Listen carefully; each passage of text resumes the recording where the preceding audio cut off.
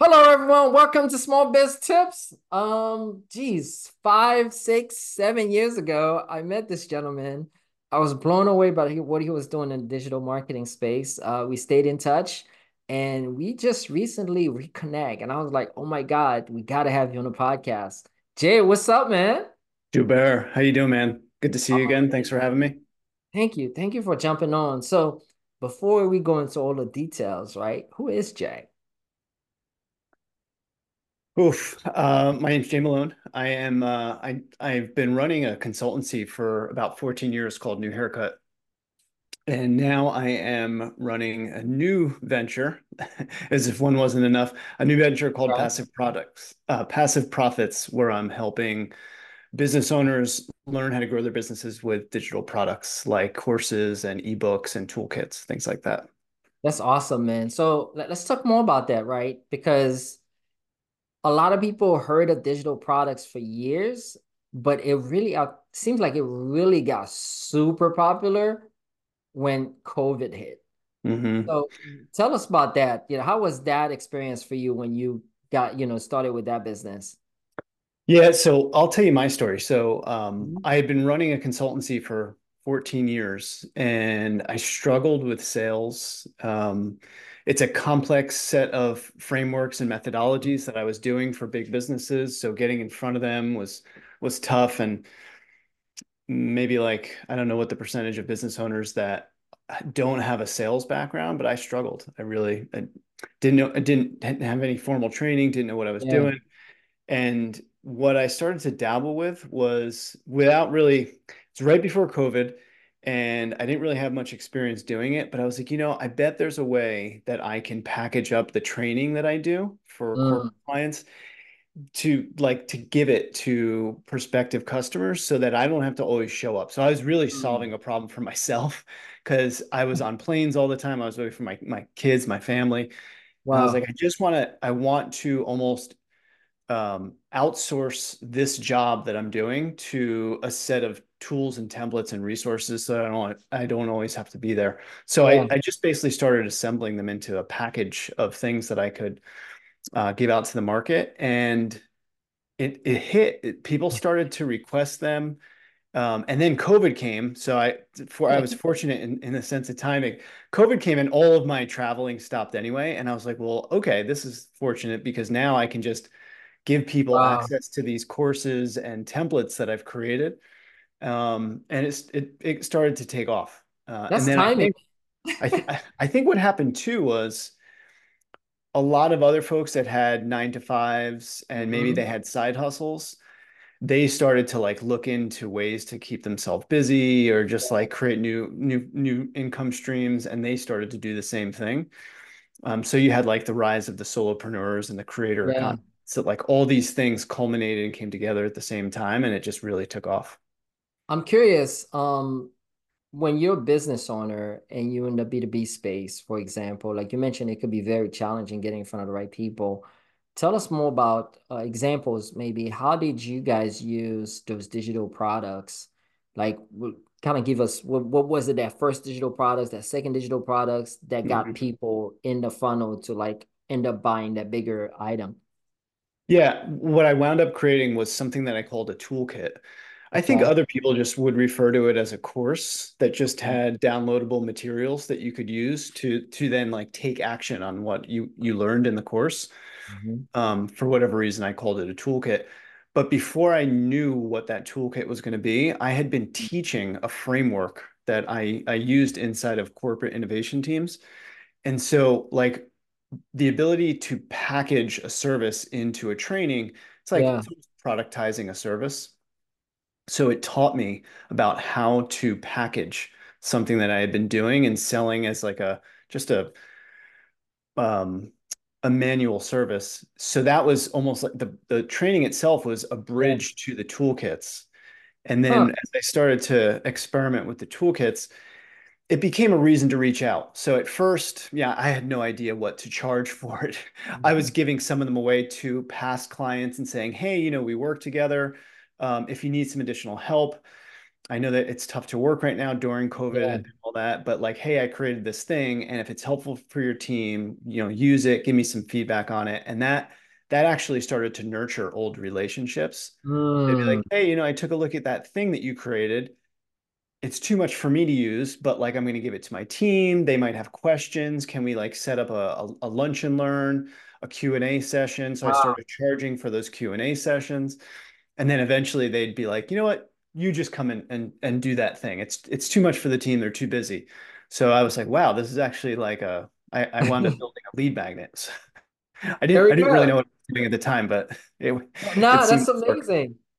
So I'm glad you're talking about that because a lot of business owners need something like that, but they don't have it or even think about it, right? Mhm. Because sometimes you hear the term lead magnet, but you don't really know what it means. Like nobody explained to you what that is in internet terms. So you calling that course a toolkit and providing that for free to some people, give you feedback, and then starting charging because now it becomes what like a revenue stream because you have several things you can do with it, and Mhm. then you get the big products in the back end. Yeah. That's pretty cool, man. Yeah.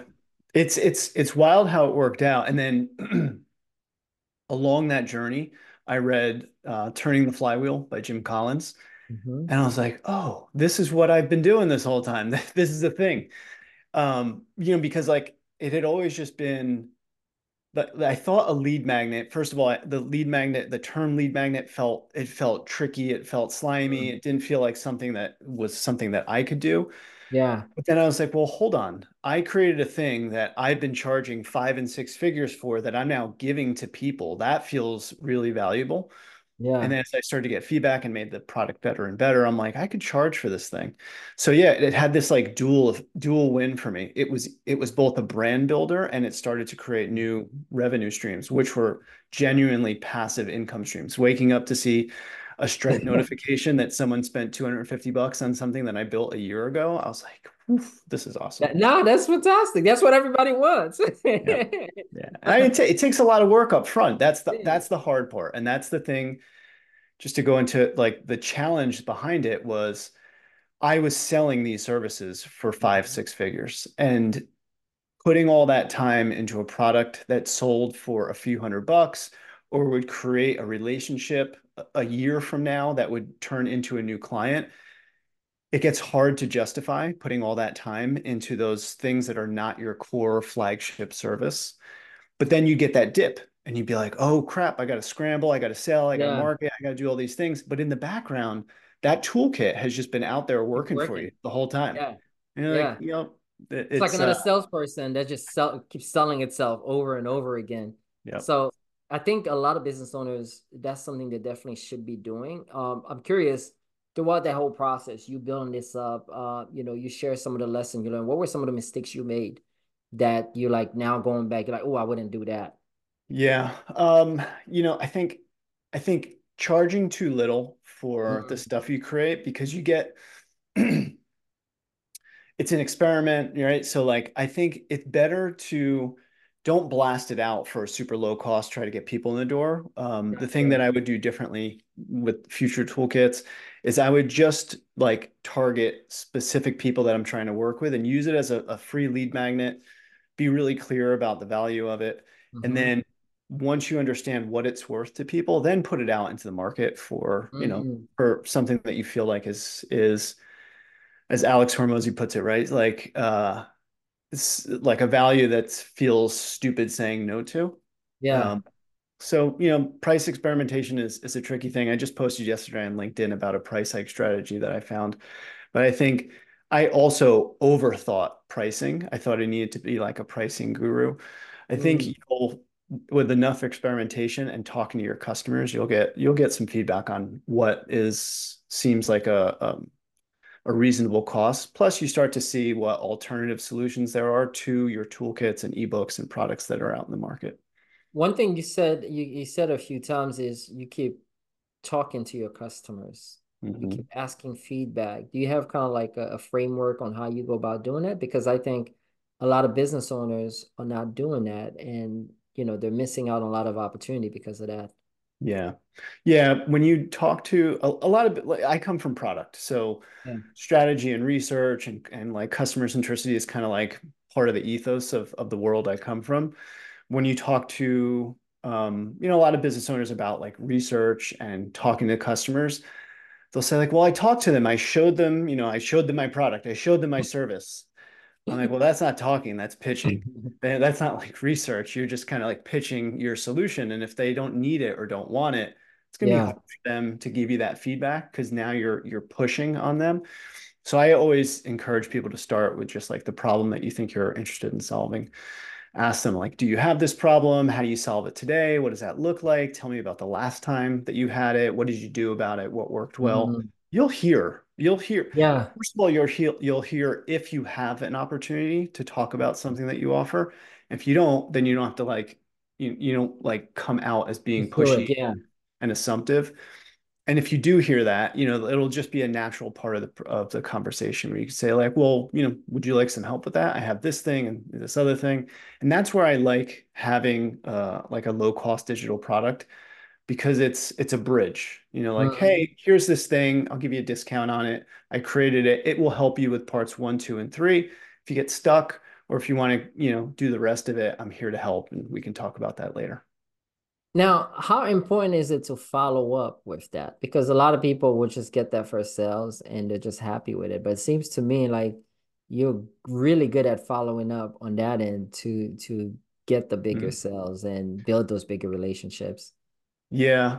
Well, on the outside, it might appear that way. I'm just good at systems. So what I actually did was, Okay. and actually it was a challenge that was a blind spot to me. I did exactly what you said. I launched the product and then just like one by one, as I remembered, I would reach out to people. How'd it work? What'd you think about it? And then in the platforms that I use to create these toolkits, these like creator platforms for the Hmm. toolkits, I used one called Podia. There's Okay. Teachable, Thinkific, Gumroad, Patreon. Yeah. Most of them come with some kind of like automation sequence. So you Yeah. launch the product, and then I just saw this yesterday. Dickie Bush talked about having 20 emails to Mm-hmm. remind people of the problem that you're solving, how it helps, pitfalls that they're going to come into, and then just like straight sales, like, 3 days left of 50% off. But building that onboarding sequence as part of your launch really takes a lot of the heavy lift off of you having to remember to reach back out. And then what you can also do too is that gets people into a cadence of hearing from Mm. you. So now as you build your next product, you can Yeah. put that into your automation streams. You can cross sell to the next thing that you've built. I Really love it. helpful. I love Yeah. it. Now I know you also have a newsletter, right? That you keep in touch. Tell us about that because I think a lot of people are sleeping on the newsletter thing. Yeah. I had a newsletter for my first business, New Yeah. Haircut. I never really, I didn't really take it seriously. It was just a way to keep in touch with prospective and existing clients. And then one day I realized that my newsletter had grown to like close to 20,000 people. I made some really bad mistakes with that. I would unsubscribe people as we kind of like pivoted our business model. When I started this other venture, I was Yeah. like, I realized how important it was to have that dialogue and have that Mm. relationship in a channel that you own. It's one thing Yeah. to do that on LinkedIn and Twitter and or X, but as You don't people own call it. them, those are Yeah. rented. Yeah, it's rented platforms. You have to like win over the algorithm to keep in touch. So that when I started this new venture, the one thing I wanted to do was really own that relationship. And I felt Mhm. like email is still it's still sacred. Our inboxes are still sacred. And I like to write. I like, so I watched what a couple other creators were doing with Yeah. newsletters. And so the newsletter is kind of like the core engine of my new business. I love it. I use a platform called Beehive. They make it really Nice. super simple to launch different newsletter posts and promote it, and you can monetize it. So that is a really interesting business model altogether. I I like that you said that, right?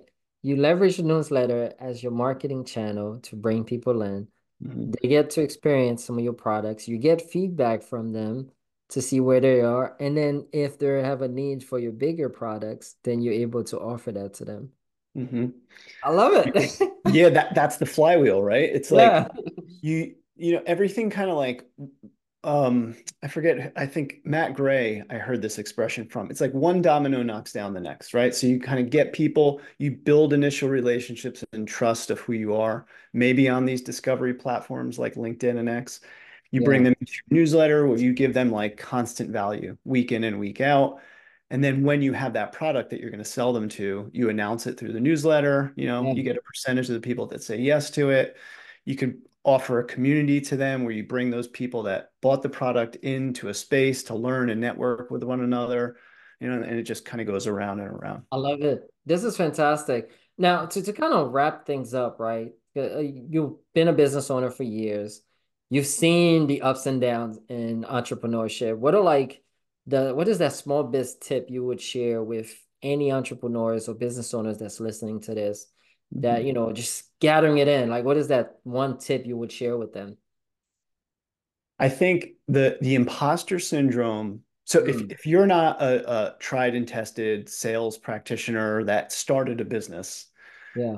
I think like there's a lot of imposter syndrome that like I'm not a salesperson, I'm not a marketer, but you probably know how to talk about the service that you're delivering. And if you can talk about it and you can write about it, then you Mm, can create a newsletter. You can create a piece of content. Because at the end of the day, these toolkits and ebooks and yeah. courses, they're really just like well packaged content. But I'd start really small, like start a newsletter, send it to 10 people on a weekly basis, Hmm. get feedback on it, getting yourself in the practice of writing the ideas that you talk about and the topics that you teach or fulfill, especially if you can experiment on discovery platforms like LinkedIn. Writing is that like core fundamental skill that will really kind of propel you into all these additional products. And then before you know it, the products are kind of doing a lot of the heavy lifting of the marketing Yeah. and selling for you so that you don't get that big sales dip. That's awesome. Jay, thank you so much for sharing this. How do people get in touch with you if they want to join your newsletter, get some of those knowledge that you've been sharing? Yeah, come to the website. There, it's built on a newsletter, so as soon as you subscribe, you'll get a whole ton of some of the posts that I've already put out there. It's yourpassiveprofits.co. Okay. Say that again. Just want to make sure people grab it. Yourpassiveprofits.co. Fantastic. We'll also add it in the show notes. Thank you for jumping on. Thank Thanks, you for Gilbert. sharing those gems in terms of building that flywheel that a lot of us need in our businesses. Yeah, And man. guys, check him out. Check out his newsletter. It's pretty awesome. And have a good one. Thanks, Gilbert. Cheers.